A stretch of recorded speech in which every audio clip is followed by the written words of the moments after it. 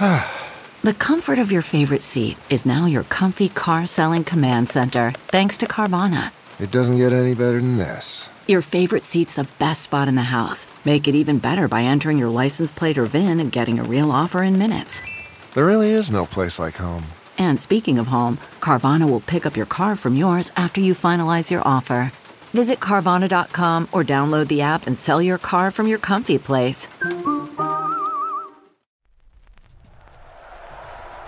5, 4, 3, 2, 1, 0, ignition. Major Garrett, yes, CBS, yes, hi. Ladies and gentlemen, please welcome Major Garrett. From the nation's capital, Major, fantastic. it's The Takeout. Major. With CBS News Chief Washington Correspondent, Major, that's nonsense. Major Garrett. And you should know better.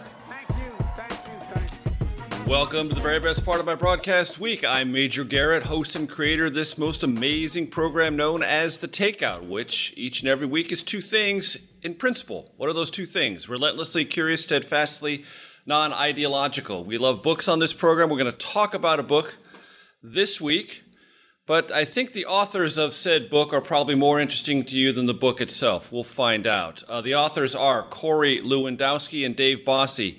You might have heard of them. Corey Lewandowski was the very first campaign manager for candidate Donald Trump. Dave Bossie has long been an advisor to Donald Trump, candidate Trump, and President Trump, and he was deputy campaign manager in the home stretch of that startlingly successful 2016 bid for the White House. Corey is joining us via Zoom in Houston. Dave is joining us from his office in Washington, D.C. Corey and David, say hello. Hello. Hello. So why is Corey listed as the first author on this book, Trump, America First, The President Succeeds Against All Odds? Why do you get that first, Corey? Because alphabetically, my name is first. See, there we go. This is what they do. These guys cannot possibly let each other talk. They've got to talk over each other. Alphabetically, my name is first, so I get to go first alphabetically. Is it alphabetically? What alphabet is that? I'm sorry. What alphabet are you talking Corey, about? D for David. I'm just ahead of you. I just freaked out. It's C for D. Hey, look, Major, what it is everybody knows Corey can't read or write.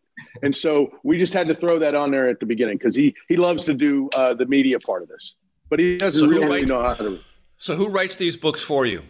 I write every word. Dave hasn't seen a computer yet on how to write a book, so he prints out the damn thing Smoke signals in longhand and starts using his pen to go through edits. I say, hey, we get this newfangled thing. It's called the computer, or as the president calls it, the machine. The machine. That's exactly right. We have a machine. No, we you know what? We sit down and we write this. We write. We take a lot of time. We were in the lockdown, Major, like every other American in February, March, April. And May, and this is how we used our time so we didn't have to talk to our wives and kids, was to write a book. True. Very good.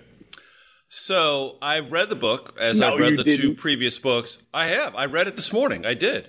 You're the guy. We've been looking for you. You're the guy.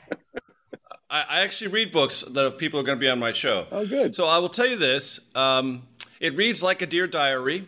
With lots of names of people who are significant in the Trump inner circle. It is, of course, because the two of you are nothing if not relentlessly and continuously positive about this administration and every single thing it does. It doesn't harbor any second thoughts about anything. There is not one thing that President Trump has done that you find either questionable or less than fully successful. Not true. Well, what did you criticize? John Kelly's tenure at the White House. Major, I got into a friggin' fist fight with the guy at the Oval Office. But that only is indirectly involved with the president because he hired him. But it's mostly about you and John Kelly. That's not anything to do with the president, and you certainly don't suggest that it did anything to undermine his agenda. Let me be very clear here. Our job is we're not journalists. We're not trying to come off as two guys who are independent and looking at this through some neutral lens. We are two partisan supporters of this president. So it's not our job, Major, to pacify or satisfy people to say, how come you didn't find something wrong with what he's done? We choose to write about what we think are the most important things. And what that is is to give people like Let Trump Be Trump, our first book on the 2016 campaign. We try to give it that feel, which is pulling the curtain back a little bit. You get to go on the ride with us. You get to go on Air Force One and into the White House and into the Oval Office. So people who like that fly on the wall, so to speak, you get that. But you also get from us what we believe is some of the most important public policy and administrative actions that this president's taken, and why we talk about it in the terms of promises made and promises kept, what his list of accomplishments are. So we're looking to give people that fuel, that ammunition as to why he should be reelected. So our job is not to be critical. Our job is to try to help him get reelected using this book as a vehicle. Well, do you regard this book as a better string of White House press releases than the White House writes for the president? Look, they're better I written. think Dave and I know how to communicate pretty well on behalf of the president. This book is really... I mean, that's a serious question. It feels to me like you're trying to fill a gap that you don't think the White House, on behalf of this president, is filling itself. Well, look, if you listen to what the president has said about his own communications team, he gets an A+ for things he's been able to accomplish. But he said the communications team in the past has been a C. And part of that is because he has faced a hostile media. And when you achieve some of the historic things that he's been able to achieve, and I point specifically to the Middle East peace deal that he achieved just in the last month, it was a blip on the radar screen, the first major peace deal in the Middle East in 26 years that his administration brokered. It was literally a half a day story on some of the major media outlets. And so I think the team doesn't do as good of a job as they can talking about their successes. And partially the reason for that is because the media doesn't want to hear about Trump's successes. So we're out talking about those and the things that have impacted people's lives on a daily basis.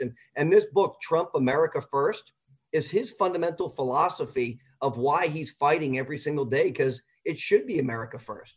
How much did either of you talk to the president when he was at Walter Reed? You know, I had a long conversation with the Major on Saturday night. He was very upbeat. He was excited about the fact that he was already on the mend, and he had only been in the hospital at that point for about 24 hours. I won't speak for Dave, but Dave was actually physically at the hospital on a couple different occasions over there, showing his support. And I can tell you this, what I asked the president was, I said, let Dave and I and all of the rest of the people on the Trump train stand in the breach while you get better. And the president recognized that, knowing that he couldn't do all of the events that he had scheduled.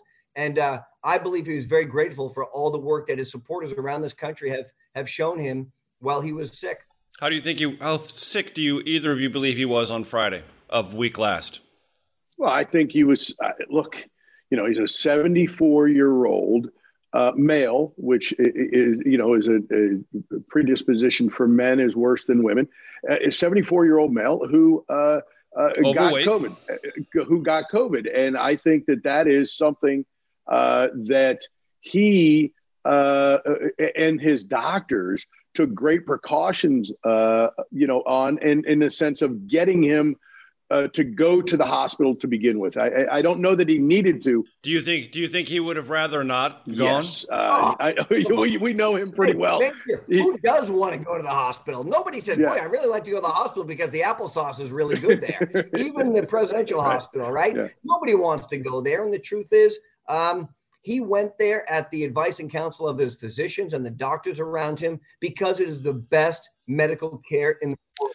The reason I ask you is because the chief of staff, Mark Meadows, first tried to do this anonymously, then on background, then it became clear who it was, said that his vital signs were very concerning. Do you believe that to be true? Well, look, I respect Mark Meadows. I don't know if it's his core competency, candidly, to talk about a patient's healthcare needs. I think we leave that to the physicians, and I think the president's physicians have been very clear that they took him to Walter Reed as a precautionary measure. He received the treatment that he needed there, and now they've indicated that there is no treatment that he requires that he cannot receive back at the White House. Dave, do you think those vital signs were truly very concerning, or do you think that was a dodge or some sort of false flag? I haven't been able to talk to Mark directly about that, so I plan to. But they're obviously incredibly overwhelmed, especially with being such short-staffed, because so many people in the West Wing have come down with it. I would just say, and we will pick up on that in a second. Dave, I got to jump to break. I want to keep this process going. Dave Bossie, Corey Lewandowski, you're listening to The Takeout, segment 2 in just a second.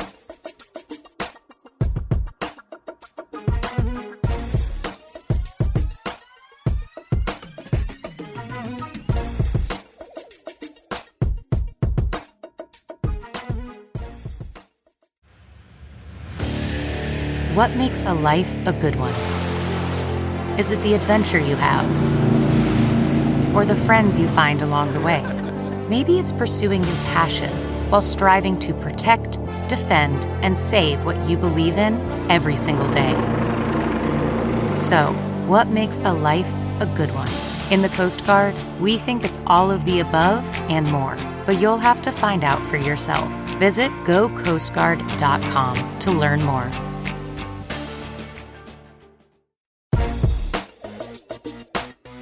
From CBS News, this is The Takeout with Major Garrett. Welcome back. I had to abruptly take control of the move to break, so I stepped in right as Dave Bossie was mid-sentence. Dave, I apologize for that. Continue. Major, all I was saying was that Mark Meadows and the doctors clearly had some miscommunication. What that is, to me, at this point, it was important at that moment in time, but it's not necessarily now that the president is on the mend, now that the president has been fever-free and not having any other symptoms for the last 24 hours. I think he is well on his way to being on the mend. I'm not trying to downplay that miscommunication, but I think we've kind of moved past that in the sense that I look at that as the process more than whether or not the president has recovered or is in the process of recovering. You know the president very well. Both of you do. Do you think he was happy when he saw that there was a report out that his vital signs were very concerning? And again, to quote Mark Meadows, there was no clear path to a full recovery? I'm not making those words up. Those were spoken by the chief of staff of the president of the United States. Look, I don't think the president was happy about that, but I think we also have to understand that Mark is not a clinician. He's not a physician. He's not tasked with providing the health care and the continuity of care for the president. That is the job of the men and women who are his physicians and the doctors who treated him. And clearly we've seen an amazingly quick recovery. The president's already back at work. We know that he's back in the Oval Office. And the truth is he looks better and healthier now than he did before he went into the hospital. So maybe the rest was good for the president. I don't know, but I can tell you this president is ready to fight every single day for the values that he has fought for in this country. And he wants to get back out there and do that and show the American people what happens after you beat COVID. For Corey, I want to make sure to note something. We're recording this on October 7th. That's a Wednesday. And Corey, you said he's back in the Oval Office. To our knowledge, that's not necessarily been confirmed. Do you know on this day, October 7th, that he has gone to the Oval? Because yesterday he did not, and there were still mechanisms trying to be put in place because, as was mentioned by Dave briefly before we went to break, lots of people within the West Wing have tested positive. It's almost a ghost town. There's hardly anyone there. Functionally, it's all being done from home, which can be done, but it's not optimal. Do you know the president's been to the Oval? Well, look, I can only report what I saw in the Drudge Report, and I thought I read an article that said that Trump has returned to the Oval. So, look, news. Hey, Major, I think there's been miscommunication on that. I think he's in the residence, and they are trying to get him to the Oval. Right. And whether he's been there or not, right? He wants to go. He's raring to go. But let's just say this though: the president, now that he's had COVID, I think he understands what he talked about. What the president, in his own words, said, "I went to school," and what he means by that is, I learned firsthand what it's like to be a COVID patient. I understand the isolation. I understand the fear. I understand my children and my grandchildren's fear and isolation. They could not come visit me. I understand better today than I did before having it. And I've beaten it. And I've won, and I want every American, and only because of this administration's efforts, the biggest public-private partnership since World War II to try to tackle this, finding the therapeutics and finding a vaccine, which we all hope is just around the corner. But the president wants every single American to get the same access to the same medicines that he had, because clearly, if he's able to recover, being in that bracket of people who have the highest mortality rate, you're still 95% of those people survive, but it's still the highest percentage of mortality rate. He wants every American. That's what he's been fighting so hard for. And so I'm hopeful that he's able to talk about that over the course of the next 28 days, because I think it's important for the American people to hear right from him his own personal experience. So you are both familiar with what was reported about the First Lady Melania Trump, and you also know that her very aggressive spokesperson, Stephanie Grisham, would correct this on the public record if it were false, and there's been no effort that I've seen to correct this. And it was reported by two different news organizations that she did not go to visit the president at Walter Reed because she did not want to endanger anyone on the staff in the drive over or anything like that. So that's one split screen assessment of the various risks of getting into a car and going someplace. Then you have the other split screen, the president going out to see the supporters in front of Walter Reed. Are you comfortable with that contrast, either of you? Just 1 second, Major. I just went back and looked, and it's the Daily Mail's reporting that, according to Larry Kudlow on the record, the president did return to the Oval Office on Tuesday for a brief period. So that seems to be an accurate statement coming from the National Economic Advisor, Larry Kudlow, who's on the record saying the president returned to the Oval. Got it. Okay. How about the Melania thing? Yeah, let me just address that. The same two men, the same two Secret Service agents that the media is loving to talk about are the same two agents that accompanied the president on the helicopter on Marine One, leaving the White House, going to Walter Reed. They were already exposed and are already under quarantine. And I believe that's part of the reason that they volunteered. They did volunteer.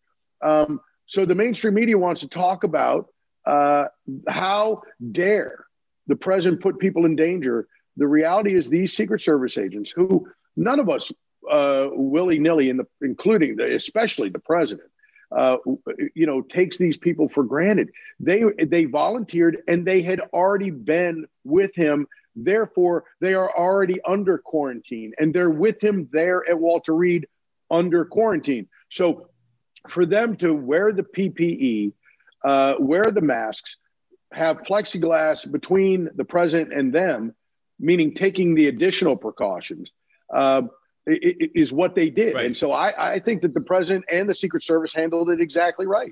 But, I mean, you could say it's so much easier for him not to do it. Sure. But that's not what leaders do. Right. Leaders don't just hide in the basement. I understood. But what I asked about was the contrast between the First Lady not going and not feeling comfortable going, fearing that there might be something that would be infectious. Major, I'm just asking you how comfortable you are with that contrast. It's not a contrast, Major. She would be going with agents in a car that have not necessarily been exposed to COVID. We don't know that. These two gentlemen were on Marine One, leaving the White House to go to Walter Reed with the president. They've already been exposed. They are already under quarantine. So for the First Lady to get in a car and drive up to Walter Reed is exposing additional people. I believe that is a substantial difference in the two things. Not even close. Understood. Both of you have indicated that the president would like Americans to have the same care that he has. Of course, Americans can't have the same care and shouldn't have access to the same care that he has because they're not president of the United States. Because they're not president of the United States. Nobody has a medical unit around them 24/7 like the president does. Nobody has a helicopter to ferry them from one medical unit to another. And very few Americans can get access immediately to experimental interventions like the president did. So my question is, when the president says, don't be afraid of this, and people answer back as they have on social media, well, my family has experienced this. We don't have the same care that you have. We are legitimately afraid of it. Do you think there is a political problem and a disconnect there? Well, Major, let me look. I think that everybody should have access to the care that's needed to combat this pandemic. And look, what we have learned over the last 6 months is that we didn't know anything about this Chinese virus when it hit our shores in February and March. And what we know now is that obviously treating it very quickly helps, just like we've learned that the faster you are combating this, the more likelihood you have of survival. More than that, though, we know that things like zinc and vitamin D also help combat this. And we know that there are treatments that anybody who's ever needed a ventilator in this country because of the COVID-19 crisis has received one because of the work of this administration. And I don't know about remdesivir and the other drugs that are available and who gets those and who doesn't get them. But Chris Christie, and I'll just take him as an example, he checked himself into a hospital as a precautionary measure. And he's getting all the treatments that Donald Trump would have received or anybody else would have done it under the same scenario. Chris Christie's a private citizen, and that's how the system's supposed to work. We should make sure everybody has the access to phenomenal health care. That's the voice of Corey Lewandowski. Which is exactly Dave, one sec. I got to jump to break. We'll get back to Dave Bossie and Corey Lewandowski. The book, Trump America First. I'm Major Garrett. This is The Takeout, segment 3 on the other side.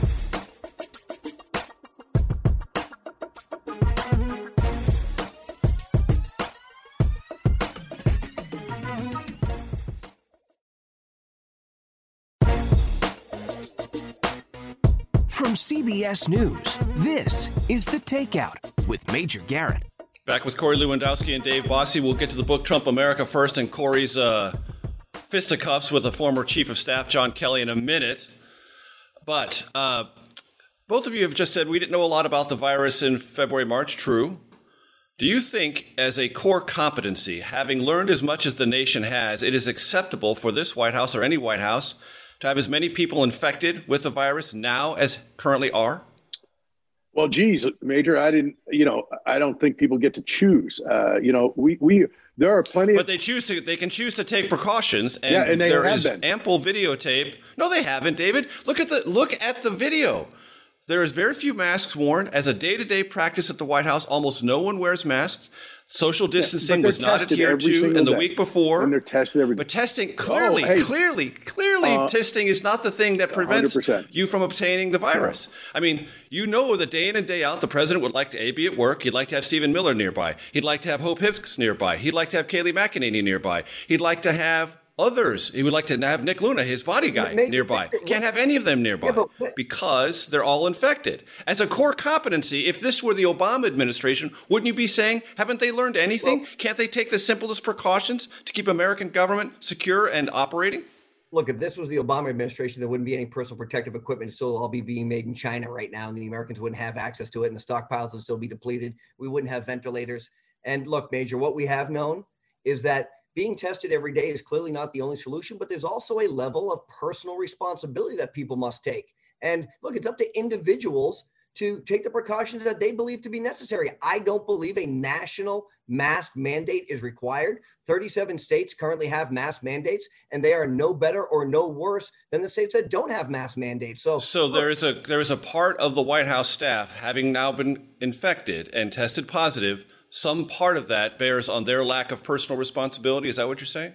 Well, I think what they relied on was the Abbott testing to say that they were negative. And obviously, once a person was tested negative, and I don't know because I'm not a clinician, can they come back an hour later and test positive? But there were protocols in place very specifically that if you were going to go into the Oval Office, in addition to the testing that you were required to pass, and when I mean pass, I mean getting a negative COVID test from the White House, you still had a temporal thermometer scan multiple times a day by going into the Oval Office if you're going to be in proximity to the president. And social distancing inside the Oval Office was widely in effect. So the chairs were spread out. People were sitting on the couches. No one was sitting in close proximity to the president. So steps and procedures were taken. And I can tell you that maybe people had a false sense of security because they tested negative, but it seems to be a reasonable thing if you're testing negative that you would have maybe an understanding that you wouldn't be contagious because you've just passed a test. That said, I still think precautions were taken inside the White House to reduce the spread of COVID. And my guess is they will look at those precautions moving forward to determine what has to happen between now and Major, it's going to be interesting. And I don't know what the science says on this, but some people were in close proximity to some of these folks, and some people got it and some people didn't. I mean, it is remarkable. I mean, I sat next to Chris Christie for 1 hour within 1 foot of me at the Rose Garden ceremony for Judge Barrett. And, I have tested now multiple times negative this week, thankfully. But it is. When was your most recent test? Can you tell us? Saturday. So today's Wednesday. Okay. So or Sunday, Saturday or Sunday. I'm well outside the window of having a problem. I mean, it's now been 12 days. So I'm not concerned at all anymore, but I certainly was. And I've had I've had a daughter who tested positive for it as well. Mm-hmm. So we don't just talk about this stuff. We're all of us are human, and all of us have families and family members, and we all are capable of all of us are part of this story. That's right. And that's why I say, part of this when story. I'm saying these things, I mean it sincerely, because I have zero interest. First of all, I have pre-existing conditions myself personally, and I don't get into my own personal health care issues, but I have zero interest in getting this virus. I have zero interest in bringing it home to my wife and kids. One of my children has severe pre-existing conditions. Mm-hmm. I take it very seriously. So just like the president does. And that's so you can be working hard towards it, but not the scientists, the doctors don't know everything yet. And we all as a country are trying to work through this. And that's what I think the president is doing. And that's why I think everything that Corey talked about is everything that the president's done, and his record on this is incredible. But we want to see more. So, we want to see a solution. We want to see us. We want to see us as America get behind us. Let me ask you both this. Do you believe it is advisable? I know the president wants to do something, but do you believe it's advisable, politically or medically, for the president to return to the campaign trail in person before the next scheduled presidential debate on October 15th? Sure.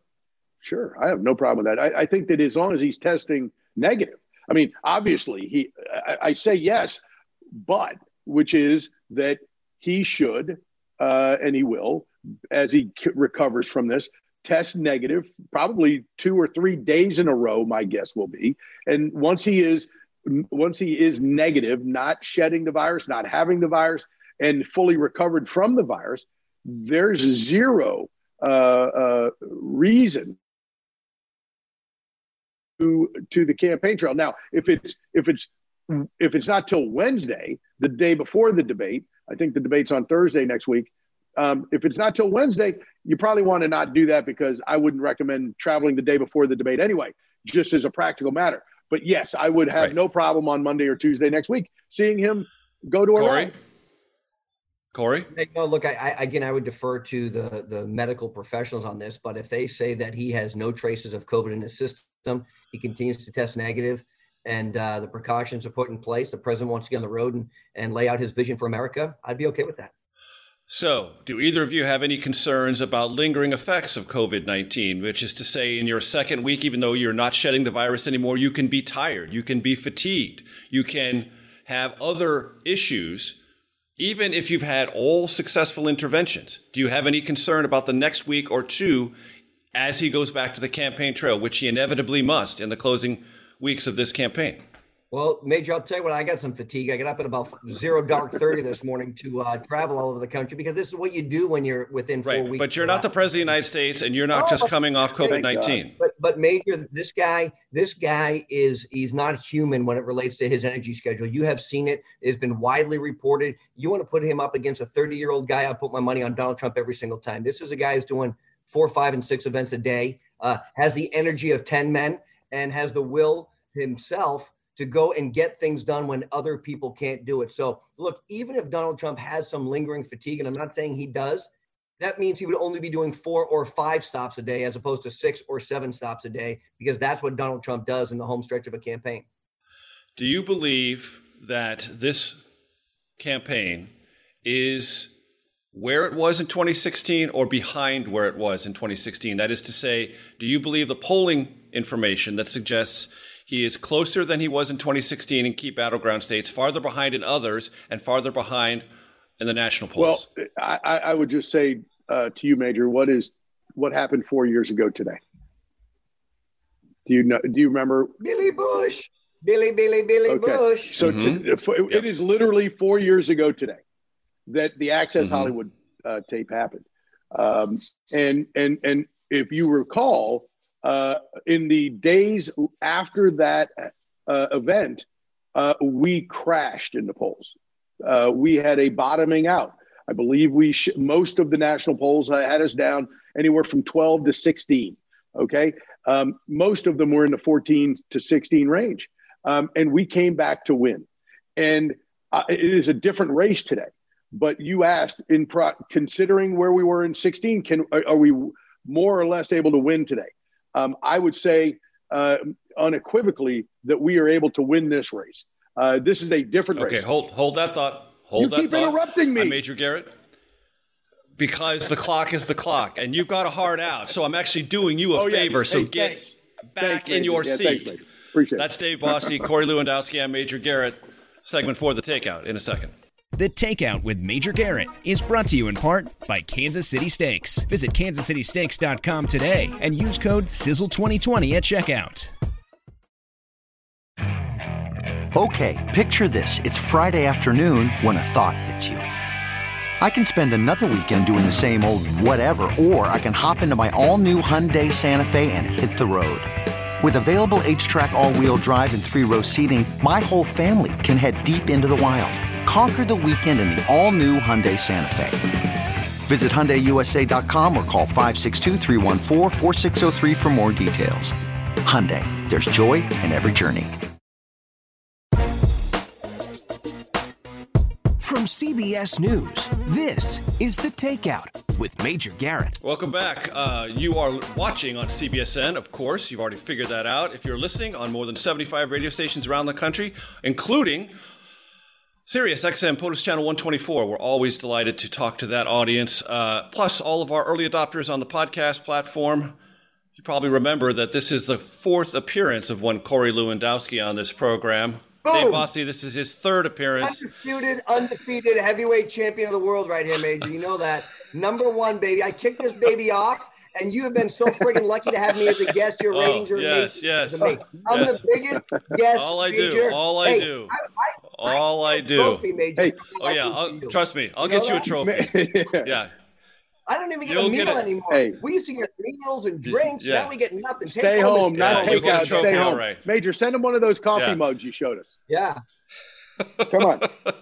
So, this is a winnable race, if I heard you correctly, Dave Bossie. You mean before you interrupted me so rudely? Before I preserved the efficacy of the format, yes. Oh, before and that. helped you get to your next appointment. Yes, Again, doing you a favor. Oh, yeah. So sit back in your chair.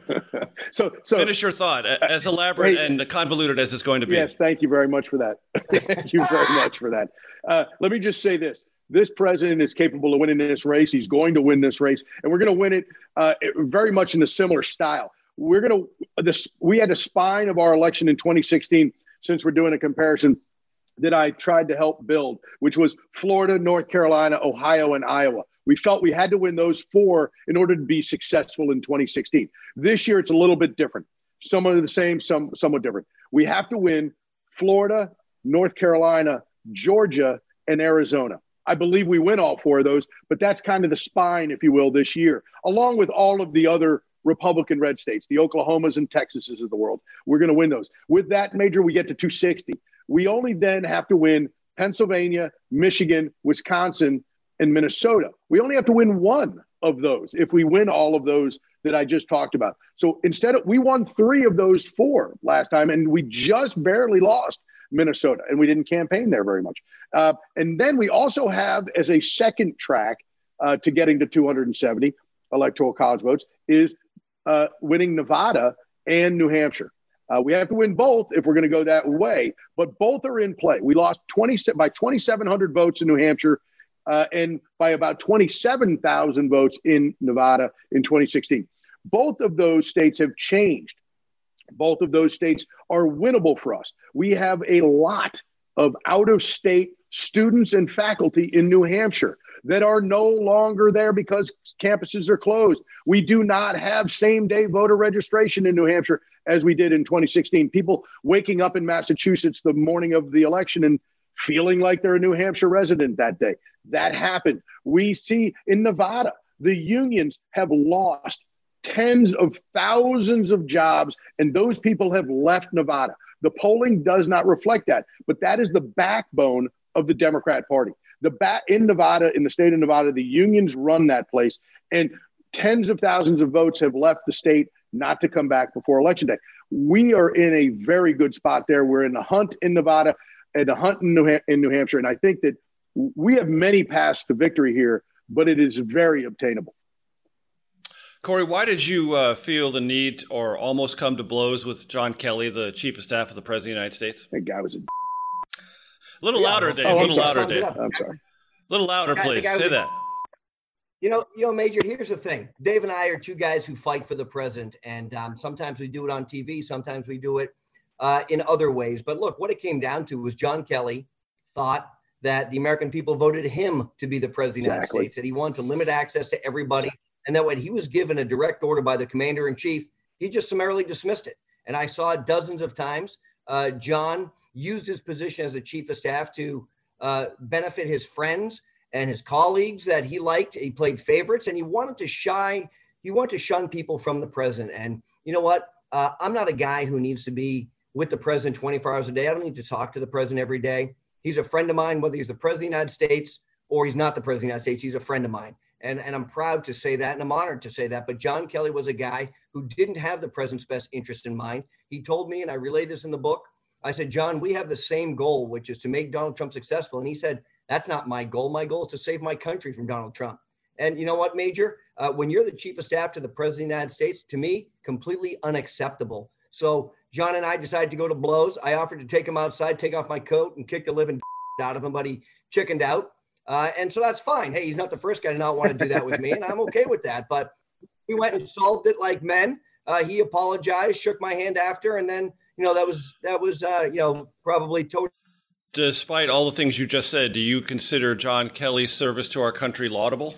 Of course. Hey, I have enormous respect for him and the family sacrifices that he made. And look, my brother spent 23 years as an active duty Marine. So I am grateful and thankful for the service that John Kelly put into our great country. And it's better because of his time as the United States Marine. But he was in the wrong job as the chief of staff. It wasn't his core competency. That's not to say I am demeaning in any way his service to our country. I'm grateful for that. And look, John and I grew up not that far apart. He's a little bit older than me, to be honest with you, but we didn't grow up that far apart in Boston. So I get it. I get his value structure. I think we have the same one. But when you tell me that you don't care if your boss, the president, is successful, that's where we differ. And when the president asks you to do something and you just summarily dismiss it, I think that's a problem as well. And I think John was in the wrong spot as the chief of staff. And unfortunately, he didn't serve the president well, in my opinion. You both mentioned Brad Parscale early on in the book. Do you think Brad Parscale in every way was fully on board with the Trump agenda? Do you think he did anything to undermine it? Do you think he did anything worthy of further investigation while he was campaign manager? We both had very good relationships over the last 4+ years, ups and downs with Brad, but that's just the way campaigns are. But we think that I have no reason, and Corey and I really have never talked about it, but I've never had any reason to believe he's not on the Trump train. He was fully on board of the Trump agenda as far as I could tell. Don't you agree with that, Corey? Look, I hired Brad in 2015 to help us launch the campaign. He did you're the guy. A phenomenal job. Did he do anything to excessively profit from his relationship to the family or the campaign? Yeah, I can't answer that. Look, I have no idea. I can tell you that the Brad Parscale I know is a hardworking, dedicated individual who clearly, based on the media reports, has some demons that he's dealing with. And you know what, Major, as a friend of his, I feel that maybe, I didn't do enough to help him when he was going through some troubled times, because if your only course of action is either to potentially hurt yourself or others, then we need to do a better job in recognizing those concerns and get him the help that he needs to do that. Is that going on right now, do you think? I sure hope so. Look, I think, I haven't talked to him, but the media reports were that, they had to take him to a facility to make sure he was okay. And that's heartbreaking to me for somebody who I know he wants to see the president be successful. I know he's got a family, he's got children. His children have been to my house. I know that family. And so I would never wish that on anybody. I hope he's getting the help he needs. And we have to make sure that people who are in those situations have a way to reach out and let people know that they need that help. That is the voice of Corey Lewandowski, Corey R. Lewandowski. The other guests we've had this week, David N. Bossie. They are together the co-authors of yet another book on Donald Trump. It is called Trump, America First. The first two were bestsellers. I suspect this one will be as well. Gentlemen, always a pleasure. For those on our radio audience, we're going to say goodbye. That includes POTUS Channel 124 on Sirius XM, and we'll see you next week. The Takeout is produced by Arden Farhi, Jamie Benson, Sarah Cook, Ellie Watson, Zoe Poindexter, and Jake Rosen. CBSN production by Eric Susanen, Grace Seegers, and Daniel Peebles. Follow us on Facebook, Twitter, and Instagram at Takeout Podcast. That's at Takeout Podcast.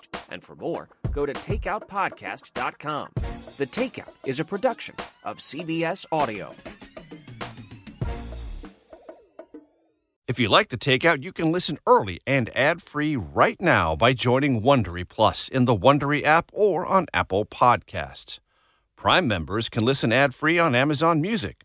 Before you go, tell us about yourself by filling out a short survey at Wondery.com/survey.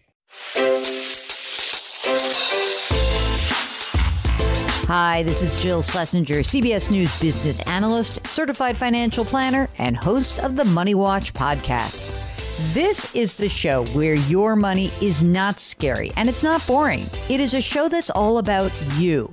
It's your questions that make it possible for me to provide unconventional and entertaining insights on your money and maybe more importantly, on your life. I'm going to be your financial coach, someone who brings common sense and an insider's perspective on how to manage your money and your emotions. And I promise we are going to have a little bit of fun along the way. Have a question from retirement to career changes to college funding? Just send us an email at askjill@jillonmoney.com. Follow Money Watch wherever you get your podcasts. You can listen ad-free on the Amazon Music or Wondery app. The Hargan women seem to have it all. From the outside looking in, we were blessed. My mom was amazing. But as detectives would soon learn, there was a lot going on inside the Hargan household. Ashley and I have been calling my mom and the house and Helen. Okay. No one's answering. 63-year-old Pamela Hargan gunned down in her own home. Her youngest daughter, Helen, lay dead upstairs. Patrol, when they arrived, assumed or thought that there might have been a murder-suicide. But for the detectives on the scene, there were things about the scene itself that were concerning to us on day one. Who would want to kill their mother and their little sister? There is no boogeyman here. It is exactly who we think it is.